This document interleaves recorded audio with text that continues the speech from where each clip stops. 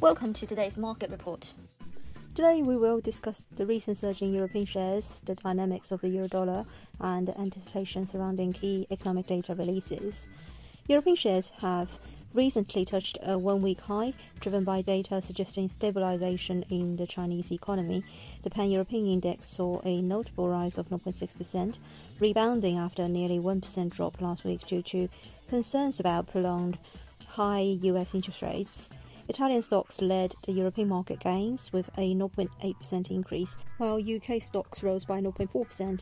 The mining index, in particular, surged by 2.4% as metal prices rose, reflecting better demand prospects from China, a major consumer. The euro-dollar pair has seen significant movement. The euro soared towards the 107.55 area, making a gain of over 0.5%. This rise is attributed to the weakening US dollar and the anticipation of the US CPI data for August.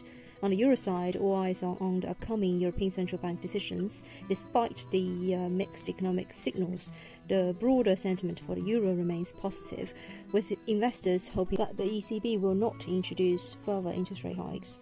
This week is crucial for investors as they await the US inflation data, which will play a pivotal role in setting the direction for global interest rates.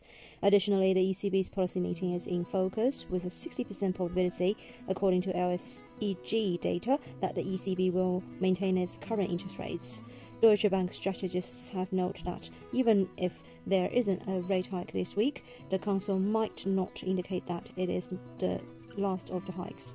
The uncertainty surrounding European inflation and the near stagnation of the GDP since last autumn adds to the intrigue. The sterling pound has posted modest gains against the dollar, staying afloat above the 125 figure. This is today's market report. Thanks for listening. We'll see you next time.